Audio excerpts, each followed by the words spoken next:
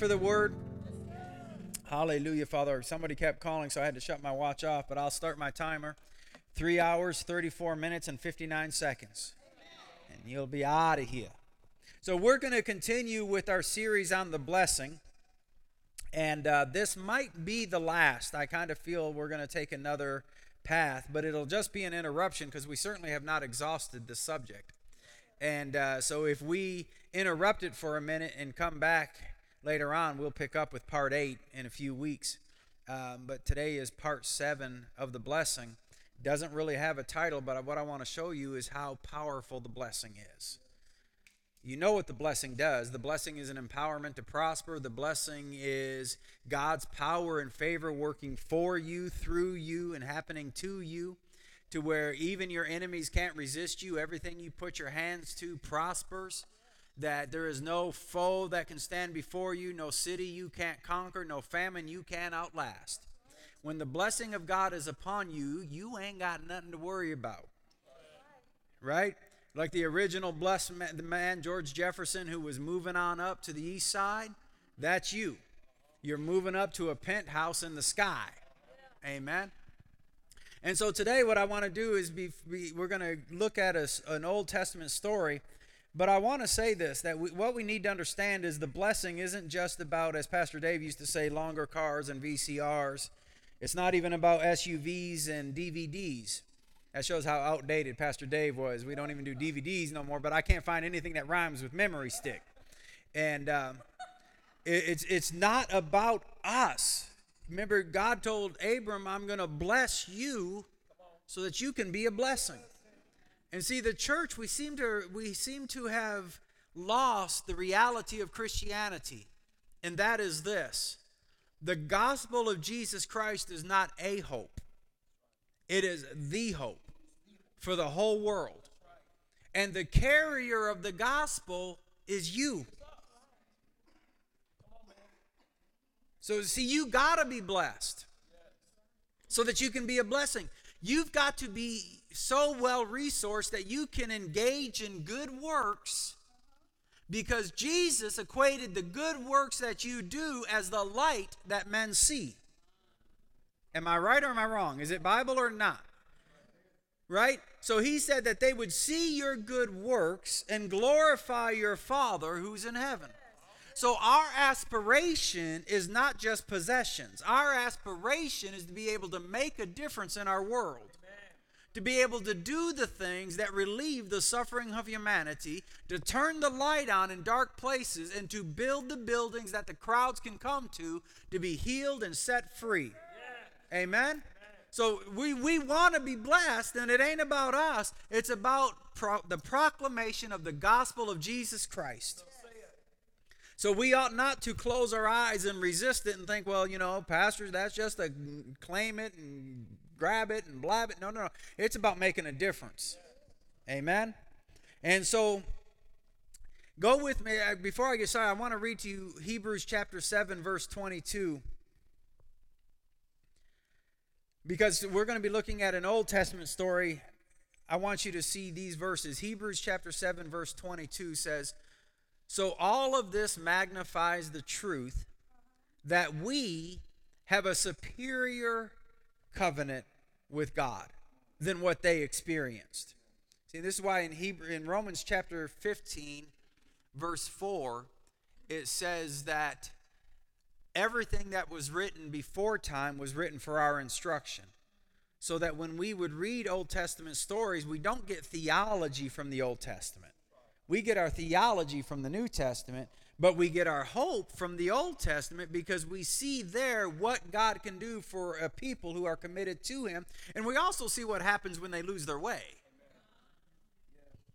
But when we read it, we got to understand that our covenant is better than theirs. That's what it says, right? We have a superior covenant than what they experienced. Why? For Jesus Himself is its guarantor. And then in the same book, Hebrews chapter 8, verse 6, it says, but now Jesus the Messiah has accepted a priestly ministry which far surpasses theirs, since He is the catalyst of a what? Better covenant. Everyone say better. which contains, listen to this, far more wonderful promises. So better covenant, more wonderful promises. So keep that in mind as we go through the book of Numbers, because I want to show you, it's a story all of you know, but not all of you know it well enough. The story of Balak and Balaam. And I want to show you how strong the blessing of God is. But keep in mind, as we're reading this, you're a partaker of a better covenant with better promises. So if the blessing of God was this strong under the old, how much more under the new? See, when you understand, this is the reason why I got to keep hammering this till when you look in the mirror, you don't see Mary Kay or oh my, you see blessed. It ain't about the wrinkles or the gray hair or the no hair. When you look in the mirror, the first thing that comes to your mind is, I'm the blessed of the Lord. So it doesn't matter what's on Fox or CNN or any other news outlet. I am the blessed of the Lord. And when you're the blessed of the Lord, you ain't got nothing to be afraid of. Once again, I'm going to tell you, it doesn't matter how high gas goes. Do you know he's multiplied oil before? Does he change? Is he weaker today than he was then? Is he more apathetic today than he was then? Did he somehow care more for them than he does for you? No. So if he needs to multiply oil, and what is gas? It's oil. Can you imagine a car that never runs out? Well, Pastor, that's impossible. That's your problem. Right there, you think it's impossible. All things to them. Now, what does the word all mean? All. It's all inclusive. All things are possible. It's possible for him to bless your Wonder Bread so you don't ever have to buy more bread. It's possible. It's possible for him to multiply the macaroni in the pot so it never runs out. If he's ever done it for anyone before, he'll do it for you. So you don't ever have to be afraid. If you go into the grocery store and all they got is a banana, you'll be eating banana pudding, banana bread, banana souffle. Your banana will never run out. You'll have so much banana, you'll go banana. But what you won't go is hungry. Because David said, I was young and now I'm old, and I've never seen the righteous forsaken nor his seed begging banana. Your God is a good God. And don't let current affairs somehow convince you that he ain't what he used to be. He's all of that and more. Amen. So today, what I want to do is we're going to explore the story of a prophetic hitman named Balaam. Okay? Our story begins in Numbers chapter 22, verse 3. And as you're turning there, what you'll find is that the people of God, they're coming to the end of their 40-year wandering. And some of you have heard me say this before. A wilderness experience is common to all. Every one of us will have a wilderness experience. A wilderness experience is necessary, but it need not be necessarily long. If we study the scripture, we find that their wilderness experience could have been 9 days. They turned it into 40 years. But they're coming to the end of it, and they have just taken out the Amorites, and they're coming into a plain, an open space, and the story picks up with the Moabites being really afraid of these people. Okay? So now that you got the background, let's read this verse. Numbers 22, verse 3. So Moab was in great fear because of the people, for they were numerous, and Moab was in dread of the sons of Israel. Now, in the Hebrew, when something is repeated twice, it's for emphasis. Okay? There's really no need to say he was in great fear and in dread, unless what you're trying to communicate is they were freaking out. You know what I'm talking freak out. And the reason they were freaking out is because they had witnessed this ragtag team of misfits who didn't fit in. Anyone ever felt like you didn't fit in? They didn't fit in any conceivable box. They had no visible king. They had no city, no HQ. They were former slaves who were now nomads, following a cloud. They were weird, yet they were undefeated. And from afar, now see, we read the story and we know that within the camp they had some issues. But this is so important, see, because when we're in the church, we know the church ain't perfect. Right? We all got issues. Some of you got more than me, but that's okay. But we know that when we're up and close and personal, the church ain't perfect. Israel was not perfect. But those who were outside the camp were still afraid because they knew that even apart from their imperfections, their God was amazing. And see, you and I need to understand our imperfections don't disqualify us from His goodness. And that those who look outside, we might think everything's falling apart because we see all the flaws. They see the mightiness of God. And so the Moabites are out here looking in going, these people are scary. No weapon formed against them. In every scheme and every plan, they overcome, and it doesn't matter how high the walls are we build. They climb the silly things. And if they don't climb them, they shout them down. So they're terrified. And so the king of the Moabites, a guy named Balak, decides to employ a prophet who had an amazing reputation. See, every scholar agrees that Balaam was a true prophet. A descendant of Lot, most likely, who knew the voice of God. And he had a reputation that whoever he cursed, they were cursed. And whoever he blessed, they were blessed. And his prophecies were always accurate. So what Balak did is he went for the top dog. He went for the heavy hitter. Right? Because what he was is he knew, listen to me, he knew that as long as the blessing of God was upon the people of God, they weren't going to be defeated. And it terrified him. So this is where we pick up our story. Let's go ahead and... let me say this. I can't miss this. I can't miss this. Once again, I got handwritten notes all over my notes. We could learn a lot from Balaam, and I'm going to try not, but I do got to point out a couple things. Balaam was a true prophet with character flaws. And we pick up what his character flaw was in 2 Peter chapter 2, verse 15, when the Bible says, "Forsaking the right way, they have gone astray, having followed the way of Balaam, the son of Beor, who loved the wages of unrighteousness." He was a mighty prophet, but he loved money. And this is where he became a false prophet, was in the pursuing of pay. Okay? So let's go back to Numbers chapter 22, verse 6. They come to Balaam, and they say in verse 6, "Now therefore, please come, curse this people for me, since they are too mighty for me. Perhaps I may be able to defeat them and drive them out of the land, if you curse them.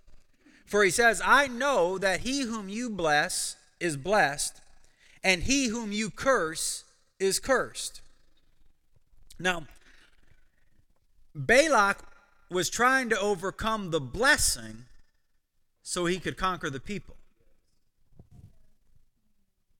Because as long as the blessing was in operation, you could not defeat them. Everyone say, I'm a partaker of a better covenant. Your enemies ought not to be laughing at you. Your enemies ought to be terrified of you. Because when you come to the table, the favor that's on you is undeniable. And that even when you sit down in the presence of your enemies, the favor is upon you and the table is set for you. He has prepared for me a table in the presence of my enemies. When the table is prepared for you, It means everything on the table is yours. So when David said, before my enemies, in the very presence of my enemies, he's prepared a table for me. So they're going to be able to stand there and watch me partake of what's on the table. I want you, listen, when you know that you know that you know that you're blessed, they can't steal from you. They cannot steal from you. Because what you have, they can't get. Everyone say, I'm blessed. That bless puts a little extra on your ordinary and makes you extraordinary. So at first, Balaam, he denied the temptation, but eventually he gave in. What he told him, you remember the story. He said, y'all just go sit over there for a while. I'm going to go upstairs and pray, and we'll see what the Lord has to say, and I'll come back to you in the morning and talk to you. So when he comes back, at first he denied the temptation, but eventually he gave in. And listen, what this means was his denial was more of a negotiation than a repudiation. I'm going to chase a rabbit right here. We've all had these situations where we really want to do something and God tells us not to. And at first we say, well, I can't do that because the Lord told me not to. So what do? We go back to God to see if he changes his mind. And we'll discover by Balaam and a whole bunch of other people. You remember the story of Israel wanting a king. You know a king was not God's choice. He tried to talk them out of it. But they wanted a king so they could be like everyone else. And so even though he warned them, this is what a king's going to do, they still wanted a king. So he said, well, okay, fine, whatever. Have a king. King wasn't his choice. If we're hard-headed and hard-hearted enough, God will let us do what we want to do. And when he lets us do what we want to do, don't mistake that with the will of God. So at first Balaam says no, but Balaam's got a character flaw. He likes money. So it was more of a negotiation tactic. He sent him away, but he was willing to negotiate again. You following me? Yes, sir. We're going somewhere with this. But there's so much we can learn from Balaam. So Balaam comes down in the morning, verse 12, and this is what he says. He reports, God said to Balaam, do not go with them. You shall not curse the people, for they are blessed. You've heard me say that. Can I chase another rabbit real quick? I'm going to get you out of here quick. Whenever we say God is dealing with us, what we're saying is we know what to do, we just don't want to do it. Come on, this is real life church. We got to keep it real. You've said it, I've said it, we've all said it. And we usually say it because God's instructing us in an area that we don't want to comply with. So we'll say, well, Pastor, God's really dealing with me about serving or giving or doing something. And my question has always been, then why is God having to deal with you? Why are we not quick to obey? That was my rabbit. Now I'll go back on the trail. So Balaam gets up in the morning and said to Balak, this is verse 13, said to Balak's leaders, go back to your land, for the Lord has refused to let me go with you.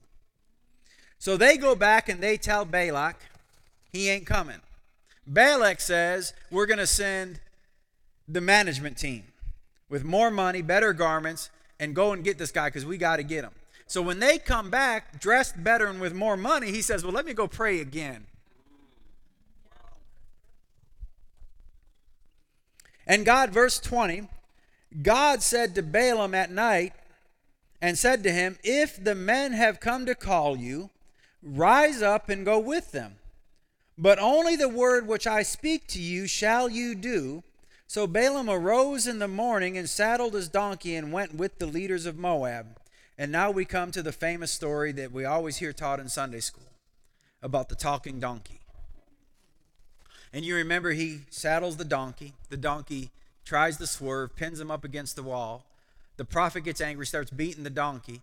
The donkey talks to him, and he argues with the donkey.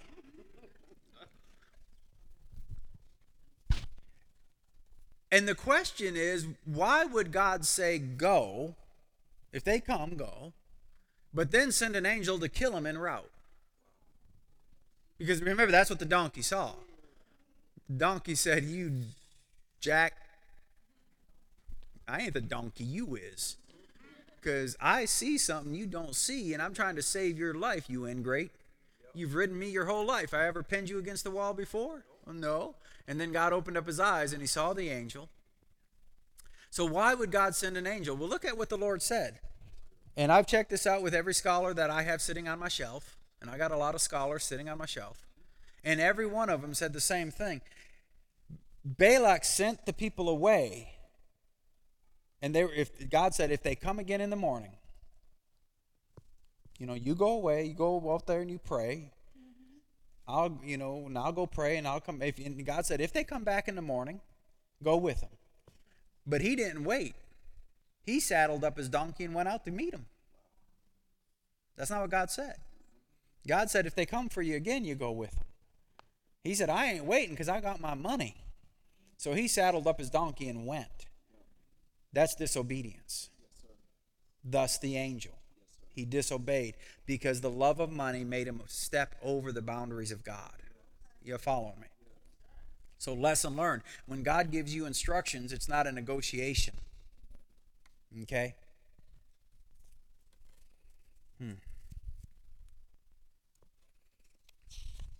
So many places I can go. Let's go to chapter 23, verse 7. He took up his discourse and said, from Aram Balak has brought me, Moab's king from the mountains of the east, come curse Jacob for me, and come denounce Israel. And his response is, how shall I curse whom God has not cursed? And how can I denounce whom the Lord has not denounced? Now again, a little bit of background. 3 different times Balak took Balaam up to a different place. The first place he took him, they could see all of Israel.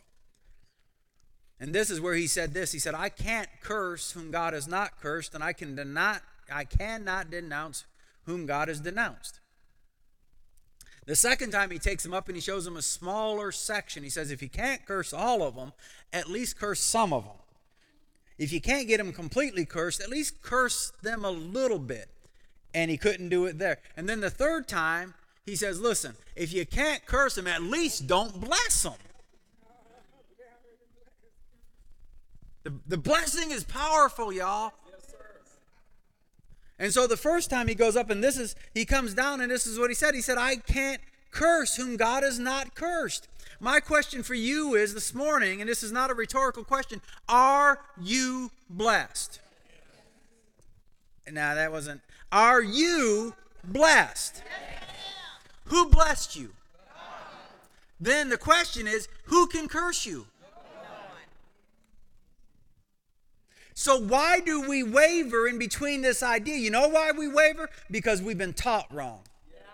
We've been taught that the blessing rises and falls on our actions, and then that our actions, we never know whether they're good enough. So am I really blessed? Because maybe I didn't pray enough. Maybe I didn't give enough. Maybe I didn't sacrifice enough. And you and I need to finally get it through. If they told you the blessing was a result of what you do, they lied. They lied. Because the blessing is a result of what he did. And that's unchangeable. That's immutable. That's invincible. Now, everything we do is a result of being blessed. We got to make sure we don't put that horse out in front of the cart and wonder why we ain't getting nowhere. I don't do in order to become. I do because I already am. If I bark, it's because I'm a dog. But I didn't become a dog because I barked. You following me? So we need to understand we operate out of a center of done.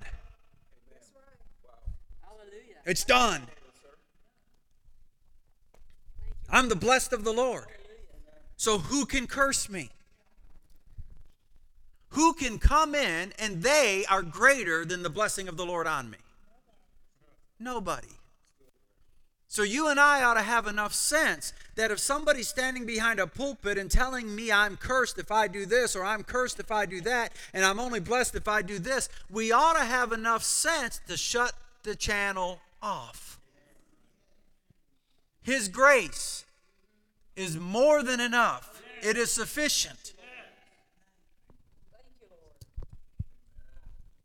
And I remember the first time, and if you know who preached this, I'm sorry, I love this person, but the first time I heard someone preach, tithing is the covenant connector, I talked to the TV and I said, it is not. The blood of Jesus Christ is the covenant connector. It's His blood that connects me to the covenant of God, not my 10%.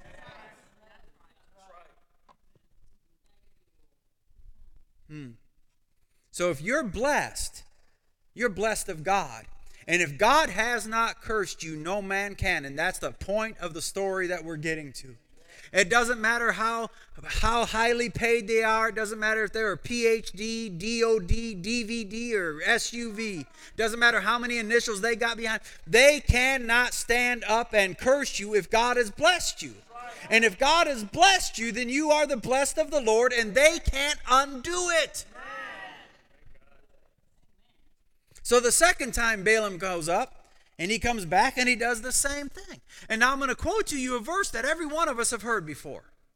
But we've always heard it quoted apart from its original setting.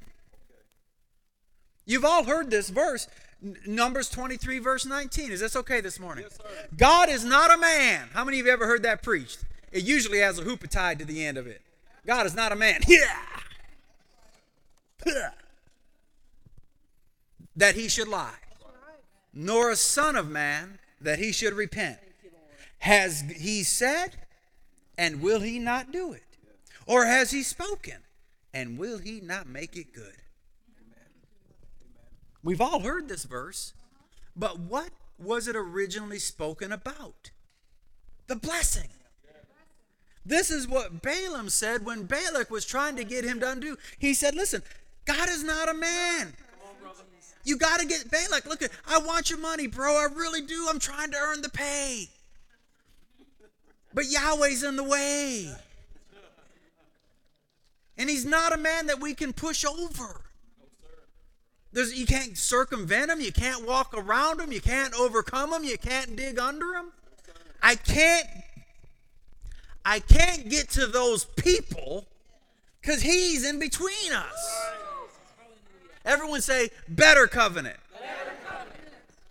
And as we read the story, you know what you're going to find? This whole time when there was a prophetic hitman trying to take him out, Israel never knew. Amen. They didn't know all of this was going on up on the mountaintops. They were blissfully unaware. I'm going to tell you this. The blessing of God will protect you from assaults that you never even know were happening. There were stones and arrows and words thrown your way, diseases sent to take you out, and the blessing of God so protected you, you didn't even know the devil had you in his crosshairs. He pulled the trigger. You never felt the bullet. Why? Because God is your shield. He is your buckler. He stands between you and all of that. We got to know our God is a great God, and we're the blessed of the Lord. Don't let him tell you you're ordinary. You're not ordinary. You're a peculiar people marked of the Lord. You're the only ones crazy enough when you go to the gas station, you do a Holy Ghost dance at the pump. Why? Because you know even when it hits 150 to fill up the Prius, my God is more than enough. Ah! And they're all going to wonder, why are you so happy? And you're going to say, because it doesn't matter how high this goes. My God meets all of my needs, not some of my needs, but all of my needs, according to his riches and glory. So I ain't afraid. Amen. But you got to know what you know, because you got to be able to walk by faith, not by sight. Because by sight it can be scary, but by faith it's all done. So let me give you the Jimmy Miller version of this verse. If God said you're blessed, he's not a man that he should lie about the blessing. God will not repent of the blessing he spoke over you. If he said it, will he not do it? Has he spoken the blessing, And will he not make the blessing good? That's exactly what the prophet is trying to say about the blessing. We can't undo it because God said it. And what did God say about the words that went out from his mouth? They won't return to me void, but they will accomplish what I sent them out to do. So if God says you're blessed, you ought never say nothing else. Why would you want to disagree with him?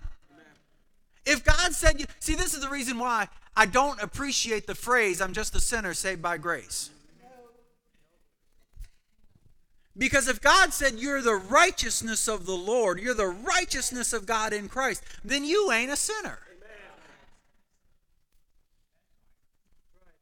And if God said you're blessed, you ain't cursed. You just ain't. Now, I told you this in an earlier, you can be blessed and act like you're cursed. But you can be rich and act like you're poor. It don't make you poor. It just means you're living below your privileges. So if you're the blessed of the Lord, act like you're blessed, think like you're blessed, talk like you're blessed. Give God all the credit. I'm blessed when I go in. I'm blessed when I go out. I'm blessed in the city. I'm blessed in the field. Everything I touch is blessed. If that thing grows on my property, it better bloom because it is blessed.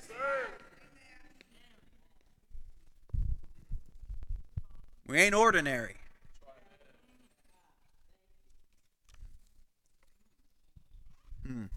Listen to Numbers 23, verse 10. Is this okay this morning?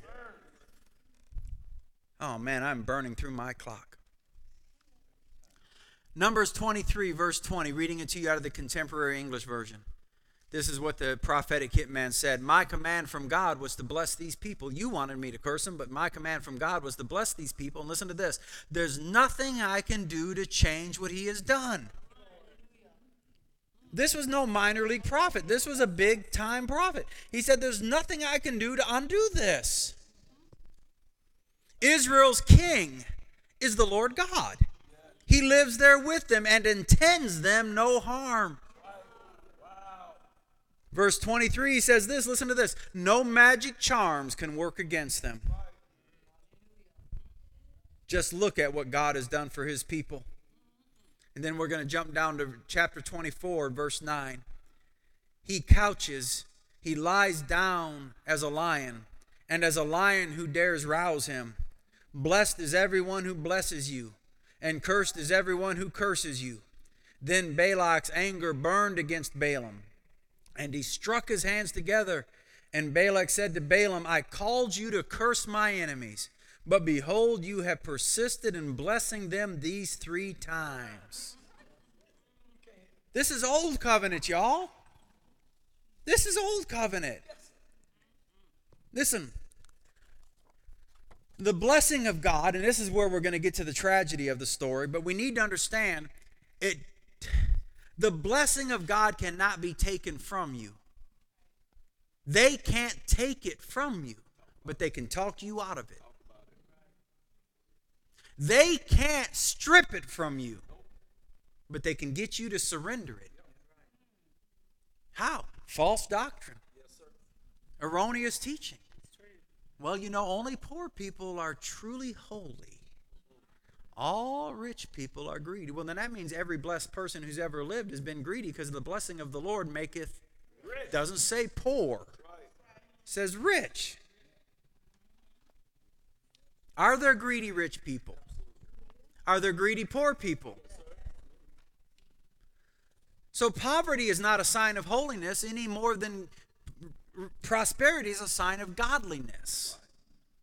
But we do know if we walk with God humbly and we walk with God righteously, God will increase us more and more. I was talking to a friend of mine who pastors a church just the other day, and he said, man, I got to tell you something. I haven't even shared this with my wife yet. He said, I was looking at my own personal P&L. And this was a guy who was raised poor, man. I'm talking broke. He said, I'm worth $1.2 million. I said, shut up. He said, no, I didn't even realize God had blessed me like this. I got 1.2 million. I said, no, that's not cash. I said, that's irrelevant, dude. Most rich people, it ain't cash because they got the money working for them. I said, you're a millionaire. He said, no, I'm not. 1.2. He said, no, you got to have a couple million to be a million. I said, dude, how'd you get here? I said, multiplied millions makes you you're sharper than he is. It took him a while to get it. I said, if you've got 1.2, you're a millionaire. And the phone went silent. He's like, oh my God, I'm a millionaire. I said, yeah. I don't know how you got there, but God is good. It surely was not on your intellect. You got to know my friend. We banter. I said, dude, and then I said, that makes me happy.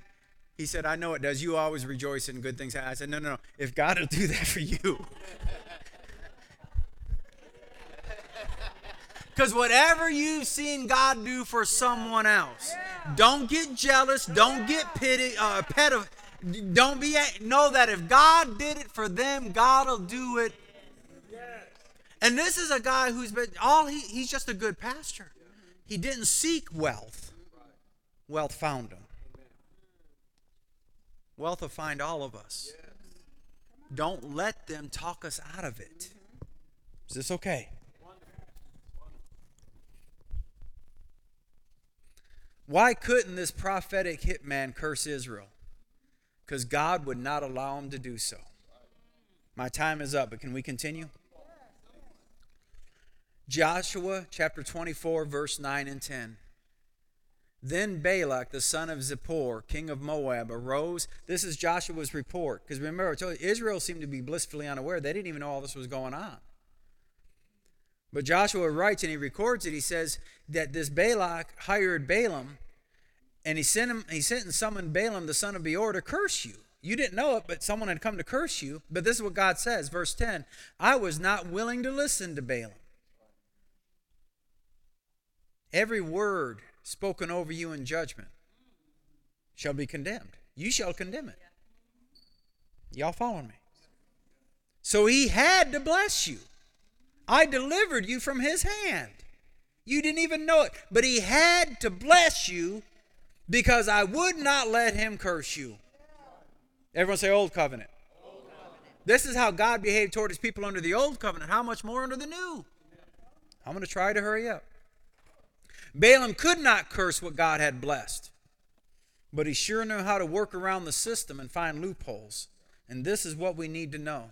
Listen to this. As long as the people of God were devoted to God, no enemy, not even a prophetic hitman, could curse them. God would not listen, and God would not allow it. Deuteronomy chapter 23, verse 5. Nevertheless, the Lord your God was not willing to listen to Balaam, but the Lord your God turned the curse into a blessing for you. Listen. When you and I know we're blessed, this is when we're liberated enough to pray for them who despitefully use us, not cry about it. Right? Most of us, anybody treats us bad, we moan about it and we cry about it. When we understand we're the blessed of the Lord, and if they curse us, the curse isn't going to affect us, it's going to affect them. Amen. Now we're positioned to pray for them who despitefully use us because we know what they don't know. By speaking against me, you're hurting yourself. Because it ain't going to affect me. Because I'm the blessed of the Lord. What was that old... bounces off of me and sticks to you. I remember something along those lines. You speak curses and it bounces off of me and sticks to you. Everyone say, I'm blessed. God turned the curse into a blessing for you because the Lord your God loves you. So Balaam did something truly insidious and yet very effective. He taught Balak how to get Israel to hurt themselves because he couldn't hurt them. Revelation chapter 2, verse 14. Now, you know this is the end of the book, right? And what this shows is what Balaam did was so effective. It worked from that generation through the next generation, through the next generation. It even affected the New Testament church, and it's operating in our churches today. He couldn't take the blessing, so he taught error. He taught the people of God how to hurt themselves. Revelation 2:14, this is the Messiah speaking. Not to Old Testament people, but New Testament people. I have a few things against you. Because you have some there who hold what? Teaching of Balaam. Who kept teaching Balak to put a stumbling block before the sons of Israel. What did he teach them? To eat things sacrificed to idols and commit acts of adultery. Or immorality, I'm sorry. This is what he said. He said, listen, I can't curse them. Tried. But this is what we can do. Because see, I want the pay. All we have to do is teach them to cheat on God. Right? Eating the food sacrificed to idols is this, Steve.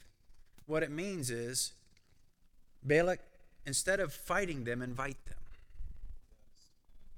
Make them part of you. Tell them, say, listen, I know you won't come to our feast because we're celebrating a God that you don't believe in, but come and eat after. Just come party with us. We just want to get along. So come and be a part of the festivities afterward.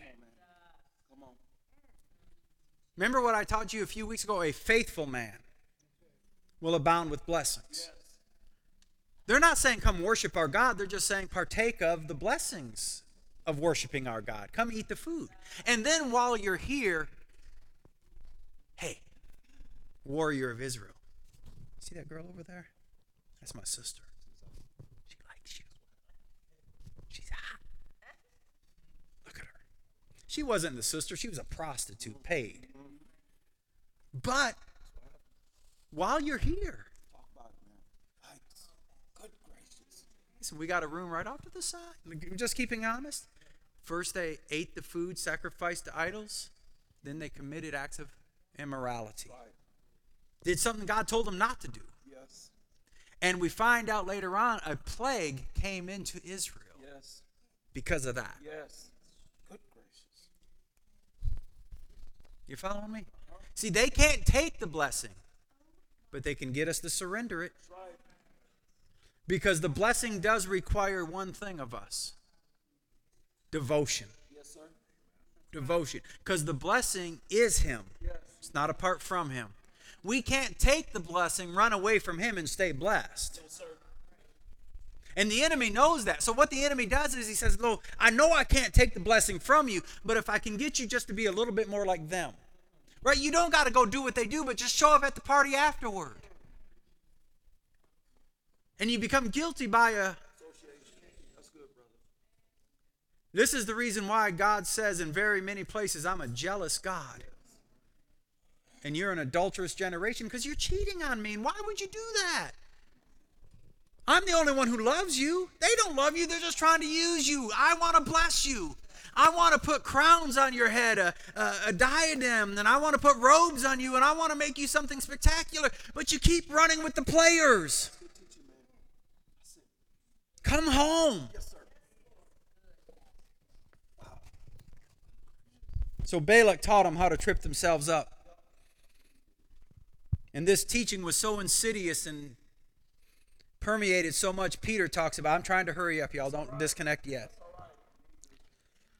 Peter said in 2 Peter chapter 2, verse 15, forsaking the right way, they have gone astray, having followed the way of Balaam, the son of Beor, who loved the wages of unrighteousness. And then Jude mentions it again in Jude chapter 1, verse 11, woe to them, for they have gone the way of Cain, and for pay they have rushed headlong into the error of Balaam, and perished in the rebellion of Korah. The error of Balaam hinders us to this very day. This is the reason why I told you last week, you can't hang with everyone and have everything. And it's not about being holier than thou. It ain't about being self-righteous hypocrites. It's about being devoted to God enough that if they say, hey, come play, you say, I can't do that. Remember Joseph when Potiphar's wife wanted him, he said, I can't do this and sin against God. We need holiness again, and not the pretend stuff, not the stuff that I'm going to hold over your head like, ain't I holier than you? Look at my bad hairdo. No. But a holiness that says I'm devoted to Him. So there's places I can't go. There's things I can't do. Not because I'm trying to be something. I just want Him. I want Him more than anything. I want to be with Him. And when we have that devotion, the enemy can't stop us. Balaam could not do it in a full frontal assault, so he taught error.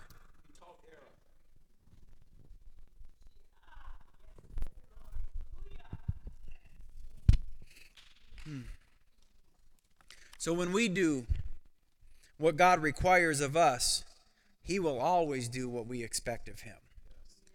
What does the Lord require of us? I'm glad you asked.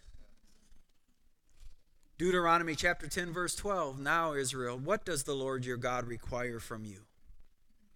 But to fear the Lord, that means respect Him. But to fear the Lord your God, to walk in all of His ways and love Him, and to serve the Lord your God with all your heart, with all your soul. That's what He requires. He requires hopeless devotion to love. And we know this. Is this okay this morning? If you love Him, you'll never sin against Him, because love is the fulfillment of the law. You don't have to give me 10 commandments, just give me one. Love. I never violate someone I love. I never steal from someone I love.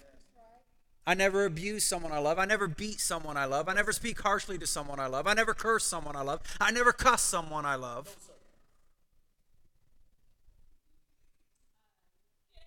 Nothing can stop us. Nothing can harm us. Isaiah chapter 43 says this, "But now, O Jacob, listen to the Lord your God who created you, O Israel, the one who formed you.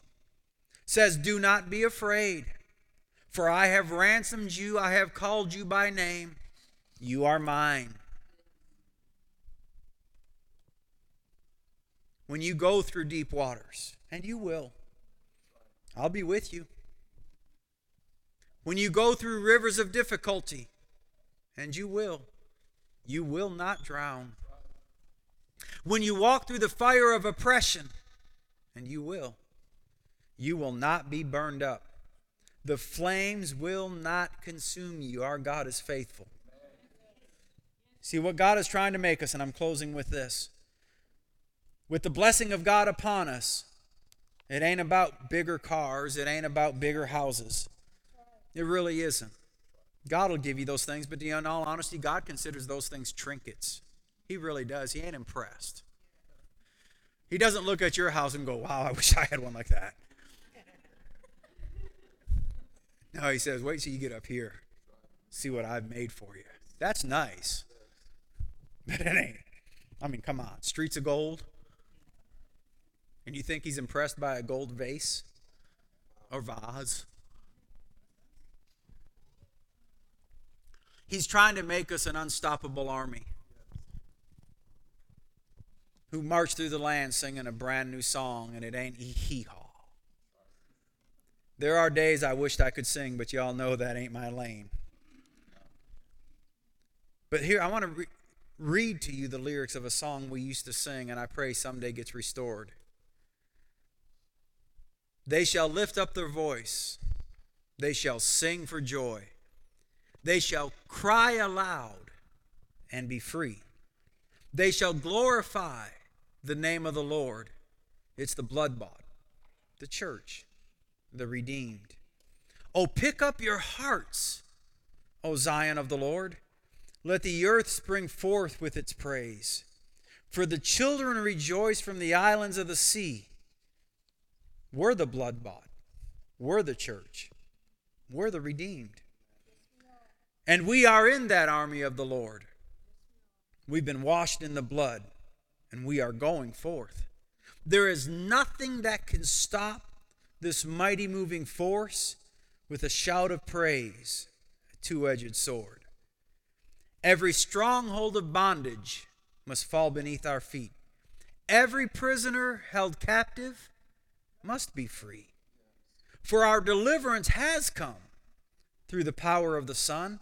It's the blood-bought, the church, the redeemed. I'm going to say it again. Well, every stronghold of bondage, be it real or imagined, be it material or spiritual, must fall beneath our feet. Every prisoner held captive must be free. For our deliverance has come through the power of the Son. It's the blood-bought, the church, the redeemed. He did not redeem us to misery. Oh, that we would rise up in the full realization of everything that He's created us to be. I know in my own experience, and I'm confident in yours as well, for too long we've been held back by the error of Balaam.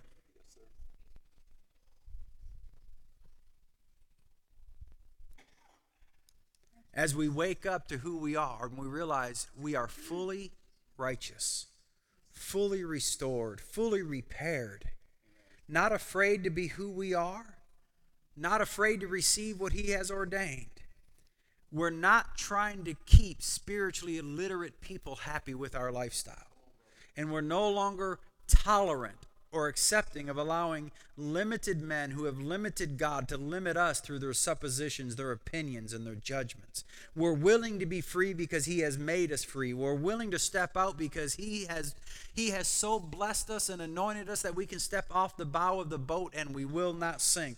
If we're facing waters, we will not drown. When we cross the rivers, we will not perish. And if we're in the fire, we'll not even be burned. That's our God. Stand to your feet this morning.